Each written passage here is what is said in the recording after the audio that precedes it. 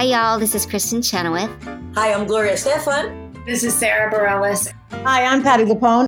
This is Lin-Manuel Miranda. You're listening to the Broadway Podcast Network.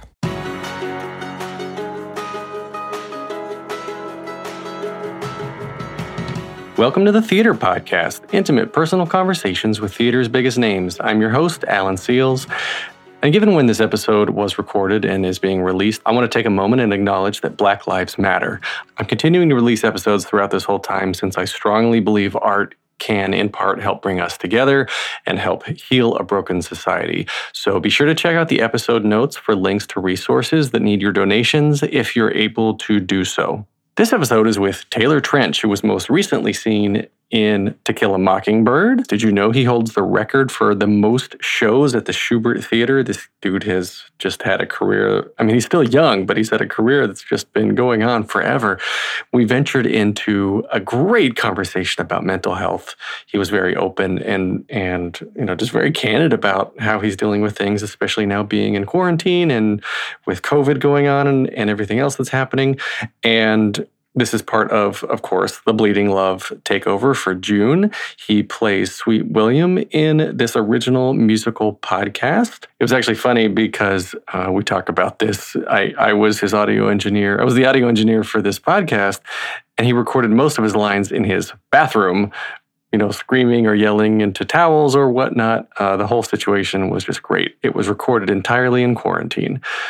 As always, please find me online, share a rating, share a review. I'm on Instagram at theater_podcast.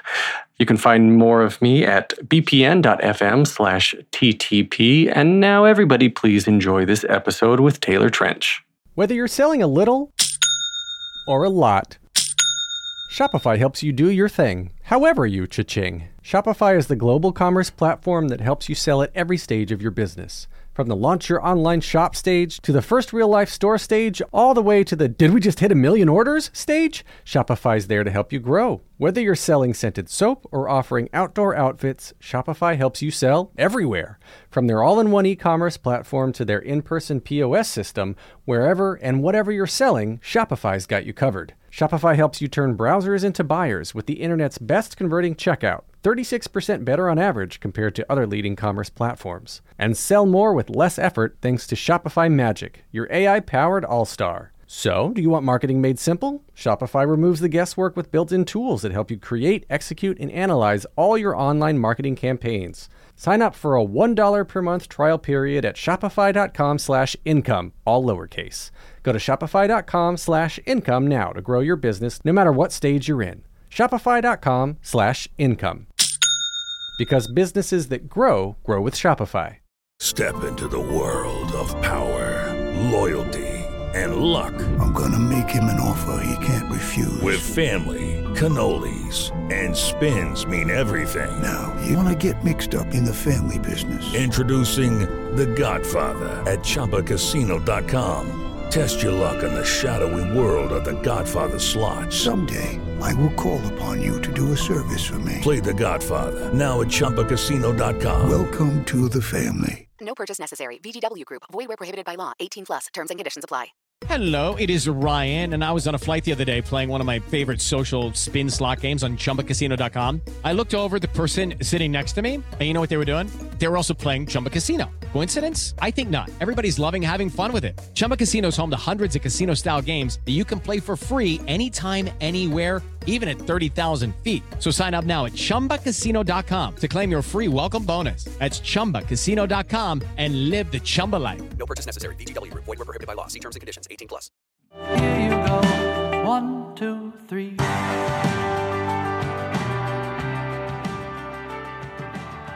My guest today has been working on Broadway since 2012, making his Broadway debut in Wicked. He's also been in the original casts of Matilda the Musical and The Curious Incident of the Dog in the Nighttime. He most recently starred opposite Ed Harris in To Kill a Mockingbird and can now be heard as Sweet William in Bleeding Love, a brand new original musical podcast radio play. Taylor Trensch, welcome to the Theater Podcast. Hey, thanks, Alan. Thanks for having me. No problem.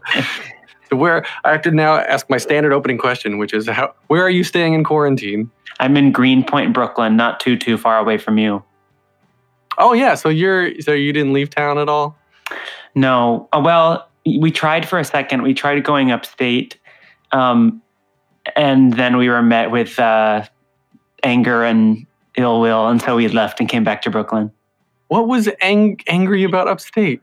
I think there's just a lot of fear, obviously, like rightfully so, about this pandemic, and like the idea that people were coming from New York City, like one of the epicenters, and like bringing their grossness to the more like quiet, beautiful parts of New York. I think they were like, get out of here. Well, I think like the New York as a whole is generally dirty, so we're probably cleaner now. I think so too, because we're conscious of washing our hands and wiping down surfaces, and like the subway shuts down to disinfect every night. So I would argue that it's better now than it is on a normal day. I agree. I was also thinking all the people who were like, get out of our town. I was like, well, if we like maintain 6 feet of distance, there will be no problem. I promise. But we left. Oh, well, screw those guys. Yeah. Yeah, screw those guys. So you're in Brooklyn now, and where did you grow up? Where was little Taylor living? Little Taylor was born and raised in Tampa, Florida. Go on. Oh, I lived in Clearwater for a good while. No way. Yeah. So I know Tampa very well. I grew up in the same house that my dad grew up in. Like we had the same childhood bedroom and sat at the same seat at the dinner table. Wait, so when he got up, he moved over to his dad's chair? Is that like... Yeah, exactly. He like assumed the patriarchal head of the table seat. Is the seat being held for you one day? Fingers crossed. We'll see. I do have a nephew who's a lot cuter, and so I feel like my generation might get skipped, and it might just get handed to him. Oh, well, you're plenty cute, so don't... Hey, thanks. Right back at yourself short. So then, in Tampa, what was your childhood like? Like, when did you get into singing, dancing, performing, like the whole scene? Super early. I was like 5 years old when I did my first community theater show, which was The Wizard of Oz, and I peed my pants opening night. And from then on, I couldn't be stopped, both peeing my pants and being in musicals. Excuse me while I pee my pants. Well, was it your parents' idea to put you in musicals, or did you ask for that? Like, where did the idea come from? I asked. This is the story, and I'm not sure that I believe it, but I was reading the newspaper as a 5-year-old and saw that there were auditions for The Wizard of Oz, and I loved the movie, so I begged them to take me. And the auditions were at like the local science museum, and so I stood in this like big cavernous room with like probably dinosaur fossils and saying, "This land is your land, this land is my land," and got it. Never looked back. Well, the fact that you were reading like newspapers and saw the word audition at 5 years old. Yeah, like what's going on? Yeah, well, child genius, of course. Yeah, for sure. What was it about, like at 5 years old, what was it about that at the time that made you really want to dig into this? Like, why not go out for sports or play in the backyard? Like most kids just want to do. I think number one, I had like severe allergies and asthma, so like that was going against me. Number two, I'm gay, so I have no hand-eye coordination. And number three, I'm gay, so the immediate like applause and feedback and laughter was like, "Woo! Look at me!" And so yeah, I think it was like truly the excitement of like people in a room, the like immediate feedback and like getting laughs or getting applause. I was like, more. How long or how young were you when you knew you were gay? Probably like I knew for certain in middle school, but I'm sure before then there had been like inklings. But in doing community theater around like middle school time, I started like becoming aware of like the gay adults or the queer adults who were doing community theater and like started to see myself in them. Oh, interesting. Yeah. I mean, I've said this before to women and to people of color in general, and like this podcast has given me a lot of opportunity to reflect. And being a male presenting, straight presenting person, white presenting person, my life has come with a level of privilege that I didn't realize until probably just like 2-3 years ago. Sure, really, because I grew up in a, like tiny, close to where you were, and then moved to North Carolina where it was even less progressive. Where in North Carolina? I went from Florida to North Carolina. Well, I moved to North Wilkesboro, okay, which is the Tyson chicken processing capital of the world. Oh my God, you know it and love it. Oh yeah, on a good summer day, you can smell them chicken coops all the way across the county. Sick. Oh, it's disgusting. And then Raleigh for about in and out of Raleigh for 8 years. Wow. Well, that was like my home base when I was doing regional theater. Okay. Yeah, where were you? I went to college at Elon University, which is in the middle of nowhere. But that's so funny, from Florida to North Carolina to New York. Yeah, definitely. I definitely know Elon. I went to NC State. Of course. Yeah, of course. Blue Devils? No, that's Duke. Duke is Blue Devils. Right. Chapel Hill's the Tar Heels. UNC Chapel Hill. Raleigh's the Wolfpack. Once again, gay. No, that's what I mean. I relate because being queer is obviously, I can be treated differently if someone is aware of that, but I'm very much in the same boat you are, and the fact that I'm like a cisgender white guy, and so I like benefit from a lot of privilege. Right. And I mean, I guess it's actually through corporate trainings and stuff, through other jobs and experiences. I've taken a lot of these courses in the last, probably 5+ years, and it's courses and trainings and whatnot. And it's interesting to me to hear the discussions of people, especially like light-skinned people of Asian descent, who are like, when they start to feel guilty for presenting more as white when it's to their advantage, and Asian when it's culturally relevant.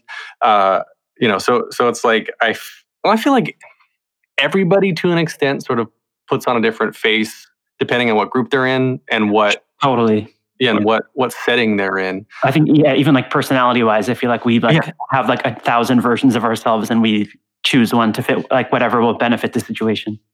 Right.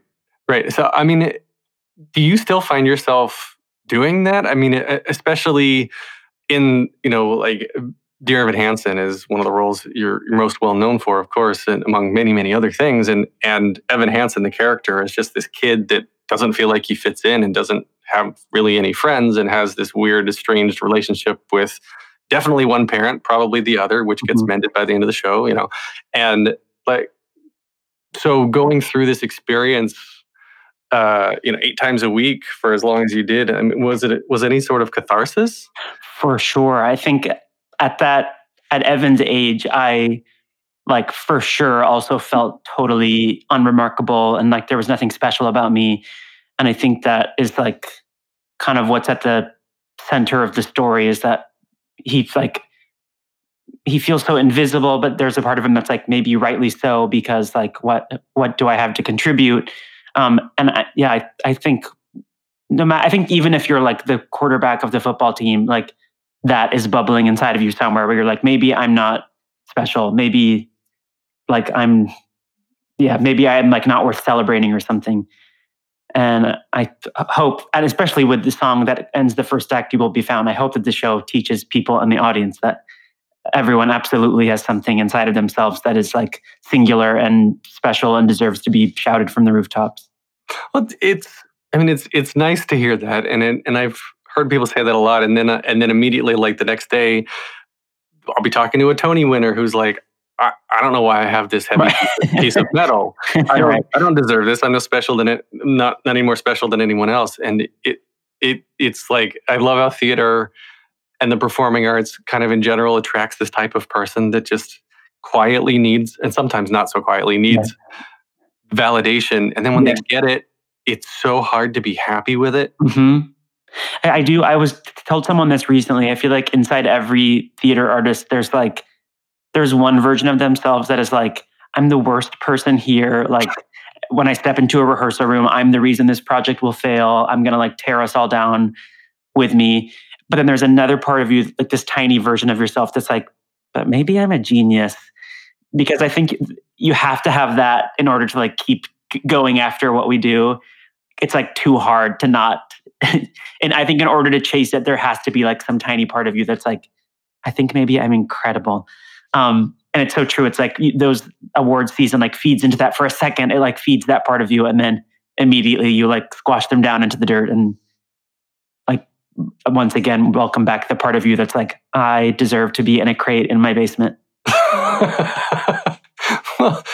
well, like you've had the pleasure too of, or the not pleasure, what's the word I'm looking for? The privilege of originating multiple casts, originating a couple of casts, and there's still, there's thousands of actors in this city, tens of thousands probably. I don't actually know the statistic, and the vast majority never get to say they even originate one, right? And so you've got more than one, and then you've got the credits that are two of the biggest shows still running on Broadway. We'll say still because Broadway will come back, and I'm sure Evan Hansen and Mockingbird will come back.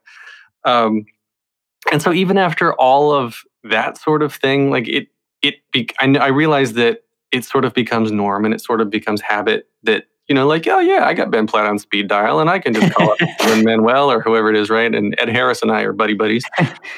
But do you ever stop and just realize where you are and just say, like, this is not average? Right. Yes. That's so funny. It does become so normal so quickly. And I think anything, like once something becomes your routine, that just is what's normal to you. So I always I make it a point to try to remind myself to be like, look at where you are, look at who is like standing next to you on this stage. And there have been so many events since I've moved to New York, like within different experiences of doing shows. There have been so many like single events that have reminded me of that. Like when we did To Kill a Mockingbird at Madison Square Garden for like 20,000 public school students. Mm-hmm. That was a moment I'd been lucky to be on Broadway for like 8 years. And then suddenly being in Madison Square Garden doing a Broadway play and like really taking in who I was on stage with and the power of theater and like seeing young people fall in love with theater. It was like such a cool reminder. And I feel very lucky that I have moments like that can remind me of how cool Broadway is. How long was that in the works before it was announced? And then like the rehearsal process, did they move the set or did they rebuild the set or build a new set in Madison Square Garden? Yeah, they built a new set. We fully restaged the show. So we would be doing like the original version at night at the Schubert Theater. And then during the day, we'd be in Long Island City rehearsing a fully new version of the show, which was kooky. I don't know how long it was in the works. We found out very last minute. Scott Rudin called us all on stage either before or after a show one night. And we were like, oh no. Because usually when a producer comes for a cast meeting, it's like, you're all done for. That's what I was going to say. So it sounds like you're getting your closing notice. I know. I was like, oh no, wait, I thought this was a hit. Gosh, darn you, Ed Harris. But then he was like, I did close the show. It was me. So we got it was very last minute. He told us the news and like days later we started rehearsals. But it was just so exciting. My gosh. Yeah, I can only imagine. I've seen shows in the audience at MSG, and I've never even sat on bought a ticket to see a show or anything on the floor. So, me neither. Oh man, that has to be absolutely incredible. And you mentioned the Schubert, you have the record for most Broadway shows at the Schubert Theater. Yeah, take that. Take that, everybody else. Yeah, Bernadette Peters. Patty who? Yeah, Patty Lou. No, more like it. Just kidding. Patty's going to come after us with pitchforks. Yeah. You know she will. But you've also had a wonderful, wonderful benefit of performing with your boyfriend, Ben Levi Ross, in Dear Evan Hansen. What was that like? Wonderful. We met. He was an understudy for all of the teenage boy characters when I joined, and I walked into the rehearsal room and was like, "Uh-oh, hubba hubba." But I pushed him away and was like, "No, we're not gonna I'm not gonna date somebody I work with."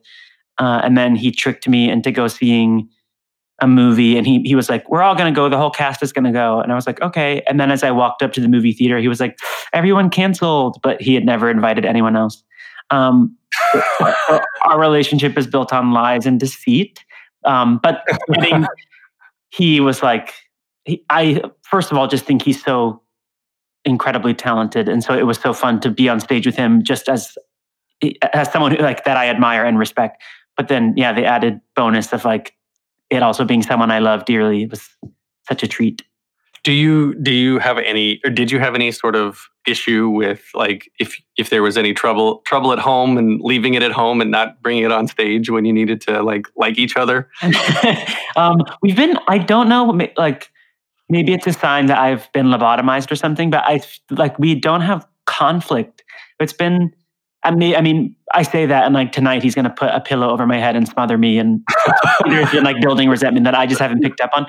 But we like are not we don't argue or like if anything, he just gets annoyed at me for like things dumb around the house. But yeah, we very luckily we're always like we're able to come to work in a happy, healthy place.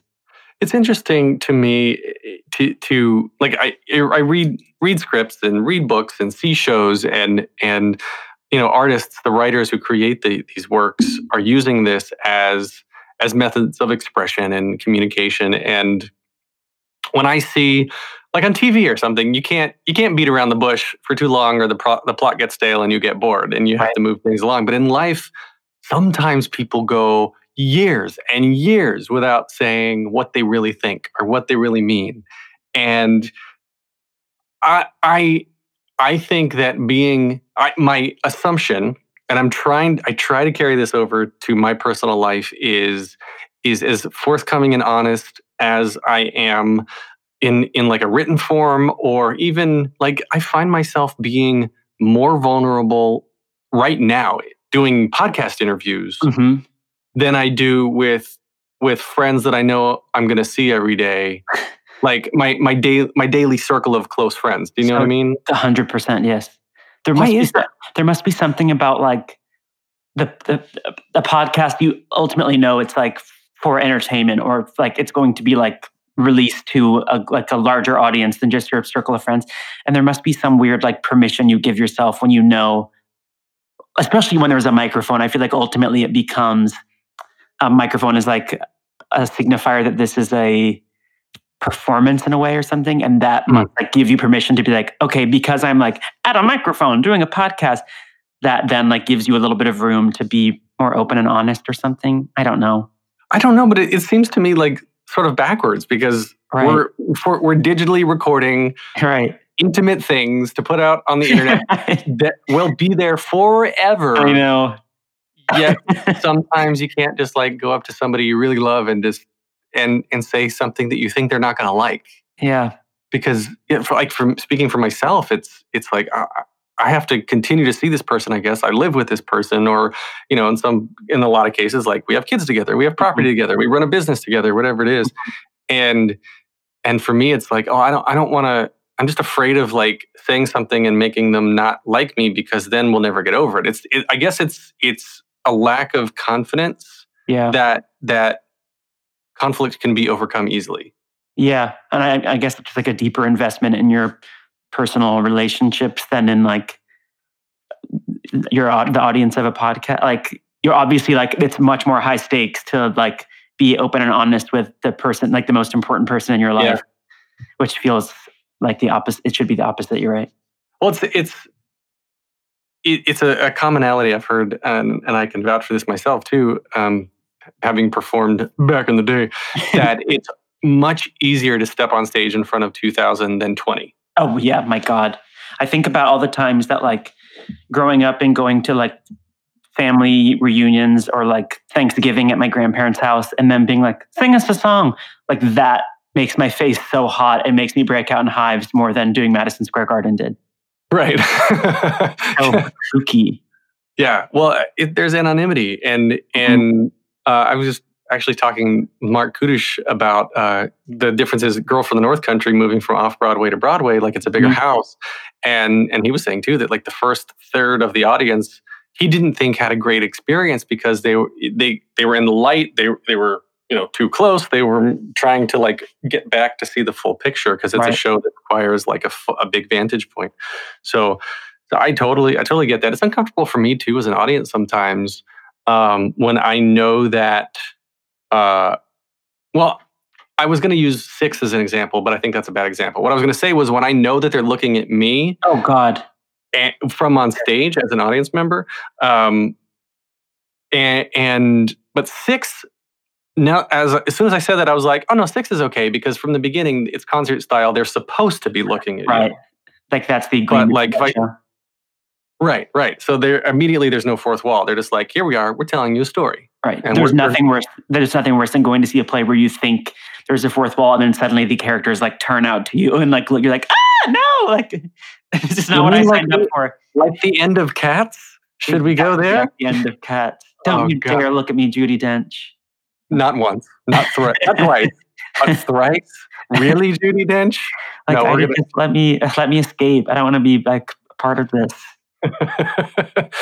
Step into the world of power, loyalty, and luck. I'm gonna make him an offer he can't refuse. With family, cannolis, and spins mean everything. Now, you wanna get mixed up in the family business. Introducing The Godfather at ChumbaCasino.com. Test your luck in the shadowy world of The Godfather slot. Someday, I will call upon you to do a service for me. Play The Godfather now at ChumbaCasino.com. Welcome to the family. No purchase necessary. VGW Group. Void where prohibited by law. 18+. Terms and conditions apply. Okay, round two. Name something that's not boring. A laundry? Ooh, a book club. Computer solitaire, huh? Ah, sorry. We were looking for Chumba Casino. That's right. ChumbaCasino.com has over 100 casino-style games. Join today and play for free for your chance to redeem some serious prizes. ChumbaCasino.com. No purchase necessary. Void where prohibited by law. 18+. Terms and conditions apply. See website for details. Well, speaking of escaping, Bleeding Love. Yeah. Bleeding Love, you are Sweet William in this original musical podcast radio play.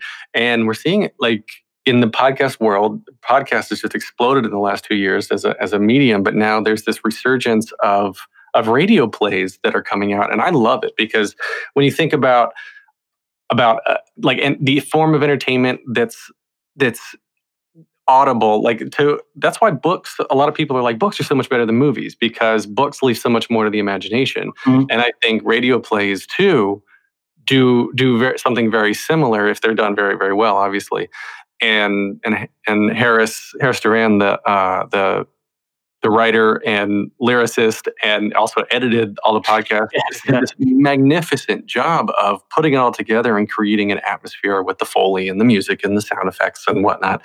And I, for those listening, I was one of the producers on the thing and helped do the audio engineering. And so it was very fun and challenging to work with you and work with the other casts. To recreate a sound studio for you, it was in your bathroom. Yes, I know. I should say, I don't know if this has been said enough, but Alan is the reason we all sound good on that podcast. Thank you. It was fun. It was a fun challenge and recorded entirely in quarantine, which is ironic because the whole show is about being in quarantine. Right. Which it was written years prior to the current pandemic and just happened to fit the current world. So we were like, we have to produce this and we have to get this out. So, but how did you get involved? Because this has been you were in the original demo recordings that came out in 2016. And then, so 4 years go by and now we have a pandemic and we're recording you in your bathroom. Right. So how did it start for you 4 years ago? After hearing you say that they wrote this so long before this all happened, now I'm like, should I ask them about lottery numbers or when should I buy property? We should all be seeking counsel from them. I got invited to do the demo recordings. I think I was doing the Curious Incident at the time, and I honestly don't know how Harris found me, but he very kindly asked me to record the demos, and he sent me some of the original production, which was in Denmark, I think. Mm-hmm. He sent me some of the music from that, and I was immediately so compelled because it like truly runs the gamut from like rock and roll to classical. So I like agreed right away to do the demos. And then, when Broadway Podcast Network so kindly like offered this show a home, they were able to assemble the full demo cast back together, which was so great, but also so painful to have to listen to what I did years ago and like then try to match that. I was like, yeesh. Well, it's interesting because, you know, you're not old. I was gonna say as young as you are. You're not like super young, but you're not super old. Hey, watch it. People's voices are still changing. Yeah, it's true. And so even the timbre of people's voices. I mean, maybe Sarah Stiles can always go back into that voice that she's got. But we had a tough time matching a lot of that, like Tony Vincent too. You know, Mark is of a certain age where I think he was all right, but you know, I love you, Mark. And so it was interesting because there was some dialogue that was interspersed with the music back from the demos that we had to then cut out and re-record, and it was this incredible challenge. And like for you, have you ever kind of done anything? I mean, obviously, we're all living through a pandemic for the first time, but recording in your bathroom, doing these one-off lines. Like we didn't record lines against any other actors. It was just one line, and then it was all spliced together in post. Right. Yeah, it was such a like unique challenge. There were moments where we were able to see each other like on thanks to technology through like Zoom and stuff, so we could at least see them and like sort of have something to react to. But yeah, it was so absolutely bizarre to try to make like a specific, honest choice with sort of no context. Well, how did you approach it? Did you approach it differently than you would any other role, just because you're by yourself this time? Yeah, I think so. I guess I don't know what I was doing, honestly. I feel like I just blacked out for the 8 hours and like screamed into my microphone at home alone. And my neighbors were probably like calling the cops.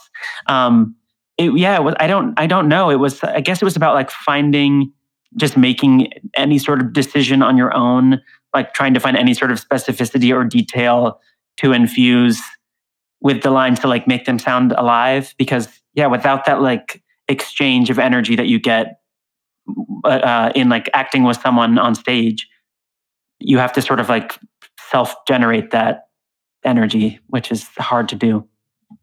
Well, that's why, you mentioned the visual help. Like we got on Google Hangouts, and that was specifically why we tried to do that. It is just very much so that even if we weren't, like it didn't have you reading against whoever your scene partner was. If scheduling didn't work out, then Harris was reading or somebody else was reading. So like to get some sort of interaction, and it became to me like recording voiceover, where it's like, all right, let's do 4 different takes of this line, 4 different ways, and then we use the one that fits. Right. So, so again, like talking about Harris, how he put this all together to make it sound completely seamless, he did such a good job. And all of you two, all of the actors did too. Like the amount of variation and the range that you went through and the options provided. I mean, it's how it came together is just incredible to me.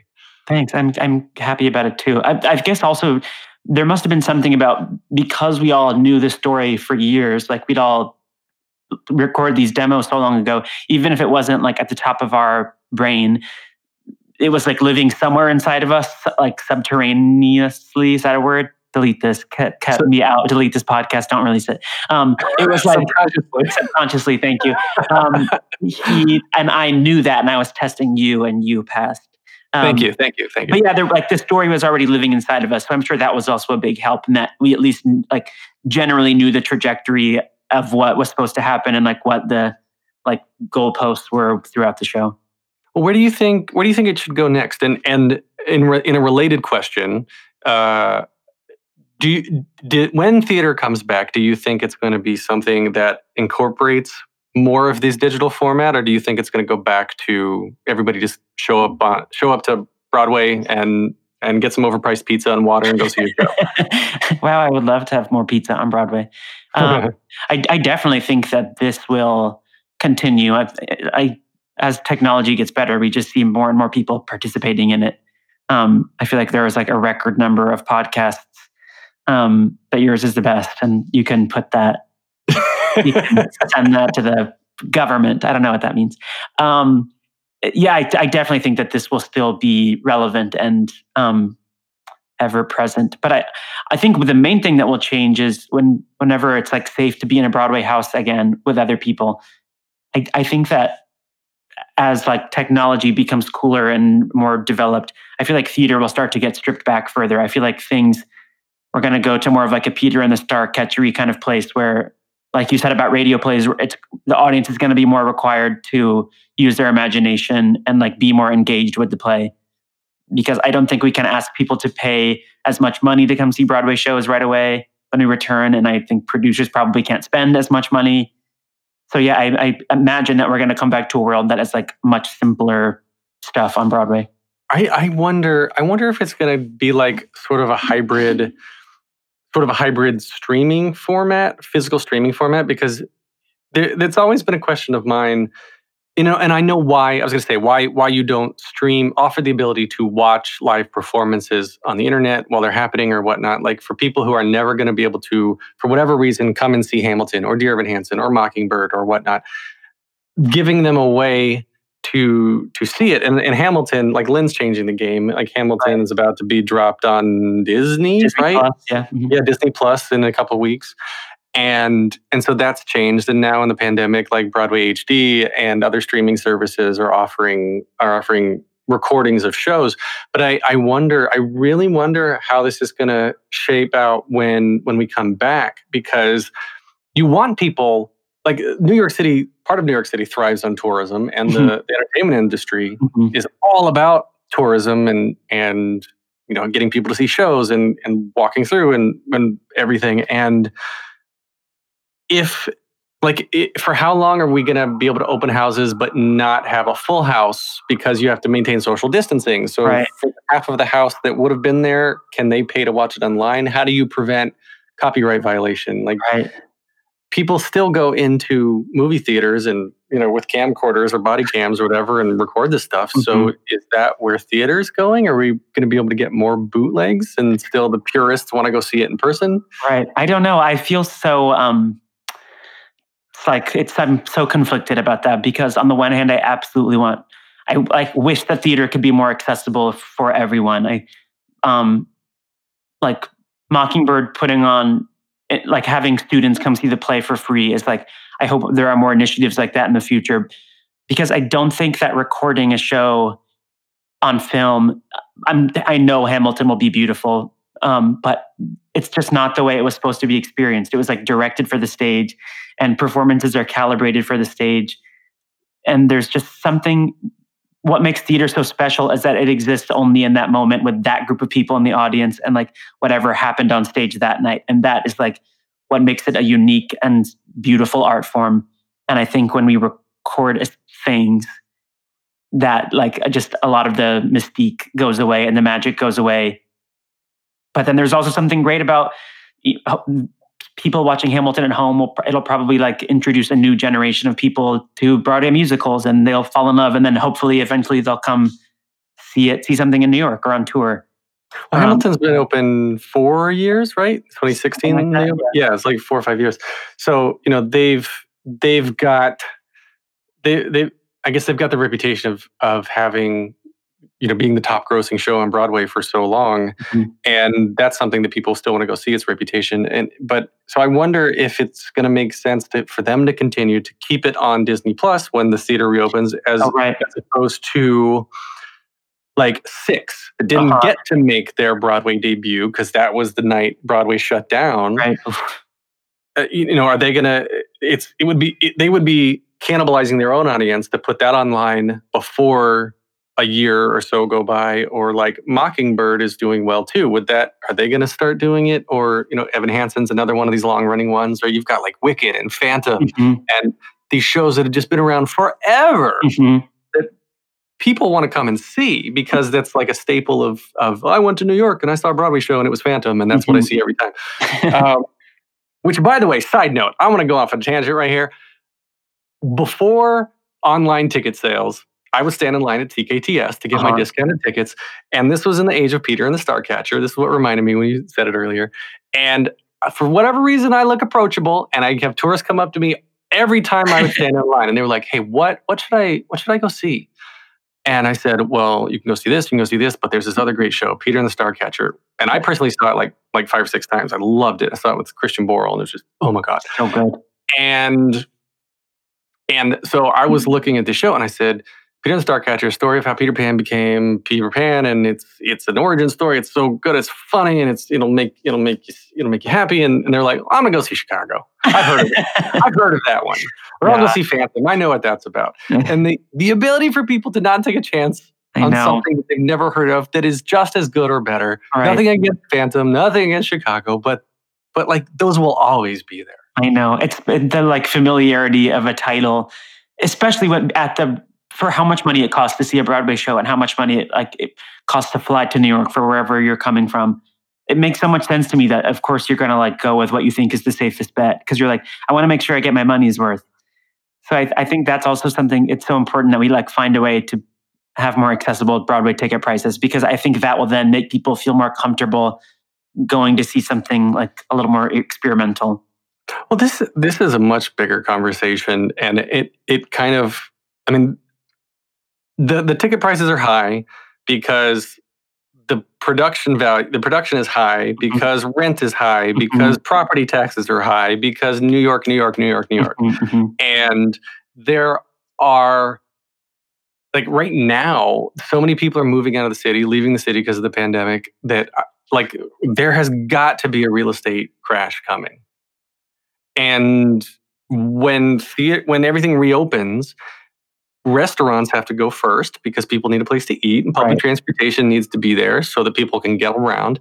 And all of these things, if there is an ongoing pandemic where we just have mutation after mutation of outbreak after outbreak, then this stuff, the hole in the wall, amazing ramen place around the corner can't have 20 people stuffed into 2 square feet anymore because of whatever law is going to happen. So do they go out of business? Do they change?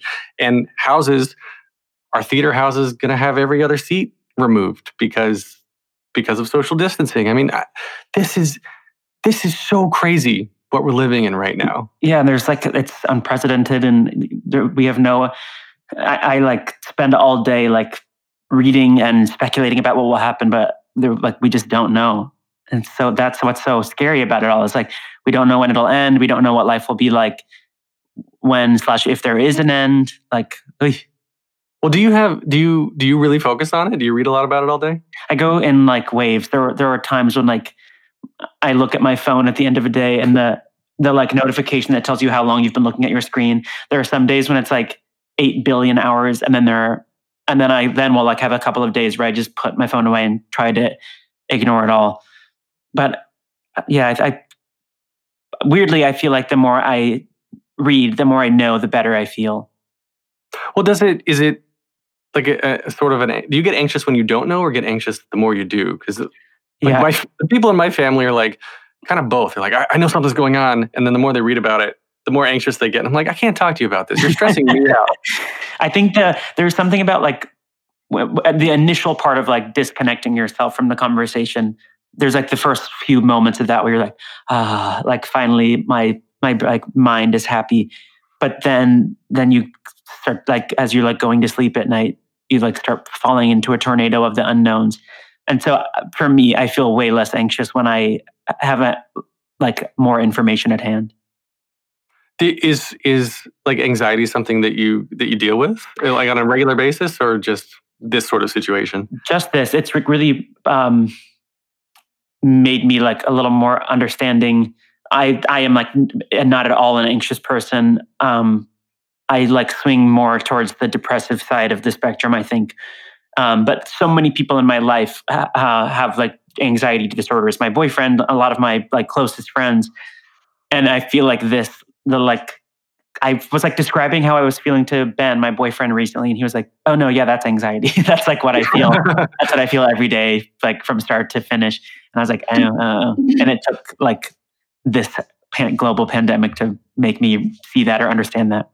Yeah. Oh, 100%. I'm with you. I am very much like, okay, something's bothering me. I'm just going to work my ass off, and then I'll go fix it. And either I work enough so that I'm not thinking about what is going on, or I actually do like put forth solutions and fix it. And I've always been kind of that way. And it was like 2 weeks ago when I just sort of just sat down and was like, I think this is helplessness. Mm-hmm. I don't know quite what to do, and I'm not motivated to do anything. Mm-hmm.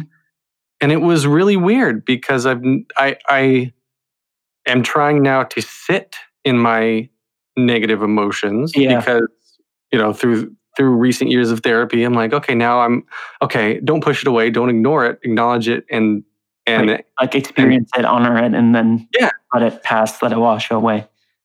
Yeah, and it really did. Like I and this is one of those things, going back to the beginning of our conversation, where I told my wife, I said, I think I need like a couple hours just like to be by myself because I'm not in a good place right now. And I previously have been afraid to say things like that to people. Mm-hmm. Me too. Because I don't want her to be like, oh, that weirdo. He's that crazy guy I married. Because it's just a fear. But yeah, like it felt good. Yeah. And I sat with it, and then I was like, okay, cool. Yeah. Now I know. All right. Now I realize what a lot of other people are feeling. So now I can empathize with them. Yeah. The world is better. Yeah. I so relate. I'm the very same way where I find it so hard to ask for something like that, because going back to what we were talking about earlier about how much harder it is to be vulnerable with like your partner or your friends or whatever. Yeah. It's like this fear of disappointing them or letting them down, or like you said, becoming unlikable or unlovable. I am learning to like get rid of that behavior and just say what I mean and ask for what I want, because almost every single time the like response you get is like, yes, that was good. And thank you for telling me. And that's totally fine that you want to go be by yourself. Which why we keep hearing positive reinforcement. Why is it ingrained in our heads to be like, well, this time's going to be different. This time's going to be different. Because we're a nation filled with shame. Oh, God. Yeah, we are. I think as a nation, we need to get okay about talking about mental health. Yes, 1,000%. It's just been like exploding. Like the last 2 years, it's all of a sudden just become something that, oh, yeah, I got therapy. And, you know, I met a friend a couple months ago before quarantine was, and we were having dinner, and I had just come from a therapy session, and he was like, oh, you know, where'd you come from? What were you doing earlier today? I immediately went to a place where I was going to say, just hanging out, just kind of give like a vague answer. But I in that moment I said, you know what? Let me just see what happens if I'm actually honest. And I said, well, I came from therapy. And the guy said, oh, do you like your therapist? I'm looking for a new one. And I was like, that was not what I expected at all. That's awesome. Yeah. So I just wish more people would be honest, and it's going to take a while. Because my parents' generation, our parents' generation didn't do that. Completely. It's so true. I do feel like we're on our way, though. Things are obviously like looking up, and we're like taking huge strides to remedy that, I think. I do too. And technology makes it easier. Mm-hmm. And it's funny too, because Google publishes they'll publish search trends a lot. And like there was a presentation I watched once that was like, even after, like on Mondays and like 2 days after daylight savings, when that 1 hour shifts, the queries about like how to commit suicide jump up temporarily. Whoa. Yeah. My gosh. Yeah. So it's like people tell Google, I mean, Google's not Big Brother. Google's not spying on you. I'm not going to say, like, whatever I say next, people are going to be like, damn, with the corporation. But anonymized data that works on trends. But when, you search for something like, how do I French kiss? How do I make a muffin? I see you've been reading my Google history. How do I French kiss a muffin? What is the best way to clean blood off a floor? Yeah, there are things that you put into the internet that you would never tell a person. Totally. And when you take that data, you anonymize it, and you can then start showing recommendations of like mental health help or resources to help people get better. Or maybe it's podcast results. Maybe it's like a self-help podcast, or Bleeding Love, a podcast about being in quarantine that has a nice message. It's a message about love. Like, maybe that's something that should be surfaced in search results based on someone's previous search history.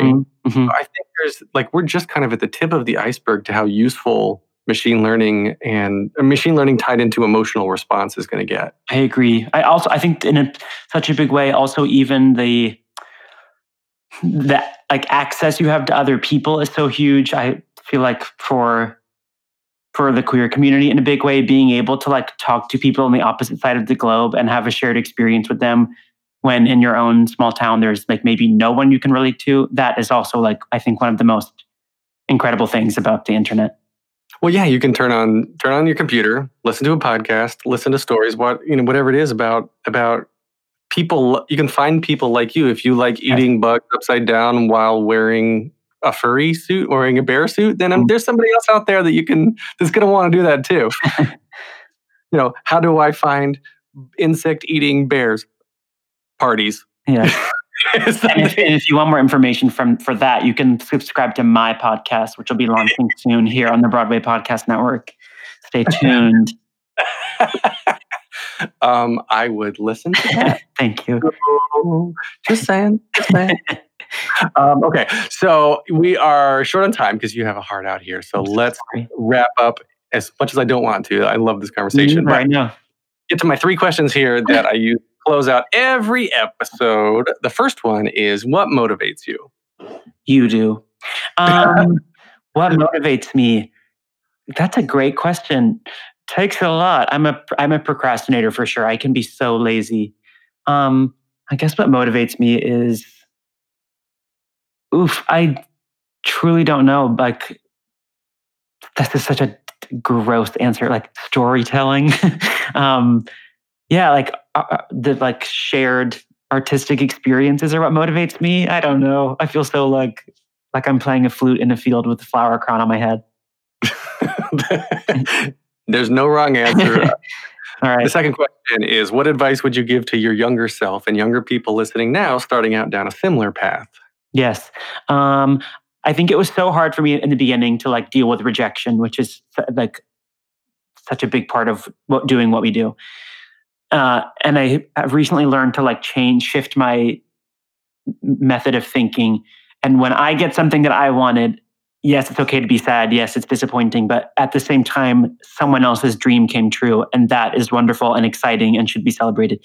So I think that is like something helpful to hold on to when you're feeling down. And also like try not to compare yourself to other people. I always hear people say like, it's hard to move forward when you're constantly looking side to side. So it would be like, don't compare yourself to other people, and also like, please celebrate other people's successes. Okay. I like that. Thanks. So now, last question. If you could only see one show for the rest of your life, but you could see it as many times as you want, what would you see? Oh my God. Does it have to be currently running? No. Oh my God. This is really difficult. My first instinct is The Curious Incident of the Dog in the Nighttime. I love that show. Me too. But because I shared the role with Alex Sharp, who won the Tony for it, like we both got to see it a lot from the audience, and I like just never ever got tired of watching it. I didn't know that. So you were there? There was an alternate? Yeah, I did the show like 2 or 3 times a week to give Alex a break, just because it was so physically and vocally and emotionally demanding. So you only do shows that are so emotionally and physically demanding they can't be done. It requires 2 actors, exactly. And I do feel like that not having to do 8 shows a week, doing like 6 shows a week, it really is the answer. That's what we all should be doing. That would give more people jobs. Yes, I agree. Keep more people healthy, give more people jobs. Yeah. All right. Maybe that's the answer. Boom. After quarantine. We in Australia, a lot of times they do 9 shows a week. Oh! Why on earth? Yeah. I just finished interviewing a bunch of 6 queens from the Australia cast. Oh my God. And they were like, yeah, we did 9 shows a week in Sydney. No, don't. Yeah. Insane. Too hard. Yeah. So where can we find you on social media? I'm on Instagram at Knuckle Sandwich. Silly. Yeah. All right. You can get more of this podcast and me at thetheaterpodcast.com. You can show your support for the podcast at thetheaterpodcast.com/Patreon. Find me on Instagram and Twitter at theater_podcast. Please leave a rating and review wherever you're listening. This is edited by Matthew Hendershot. And thank you to Jukebox the Ghost for the intro and outro music. And Taylor, thank you most of all. This has been a lot of fun. I know. Thank you so much for having me. What a thrill.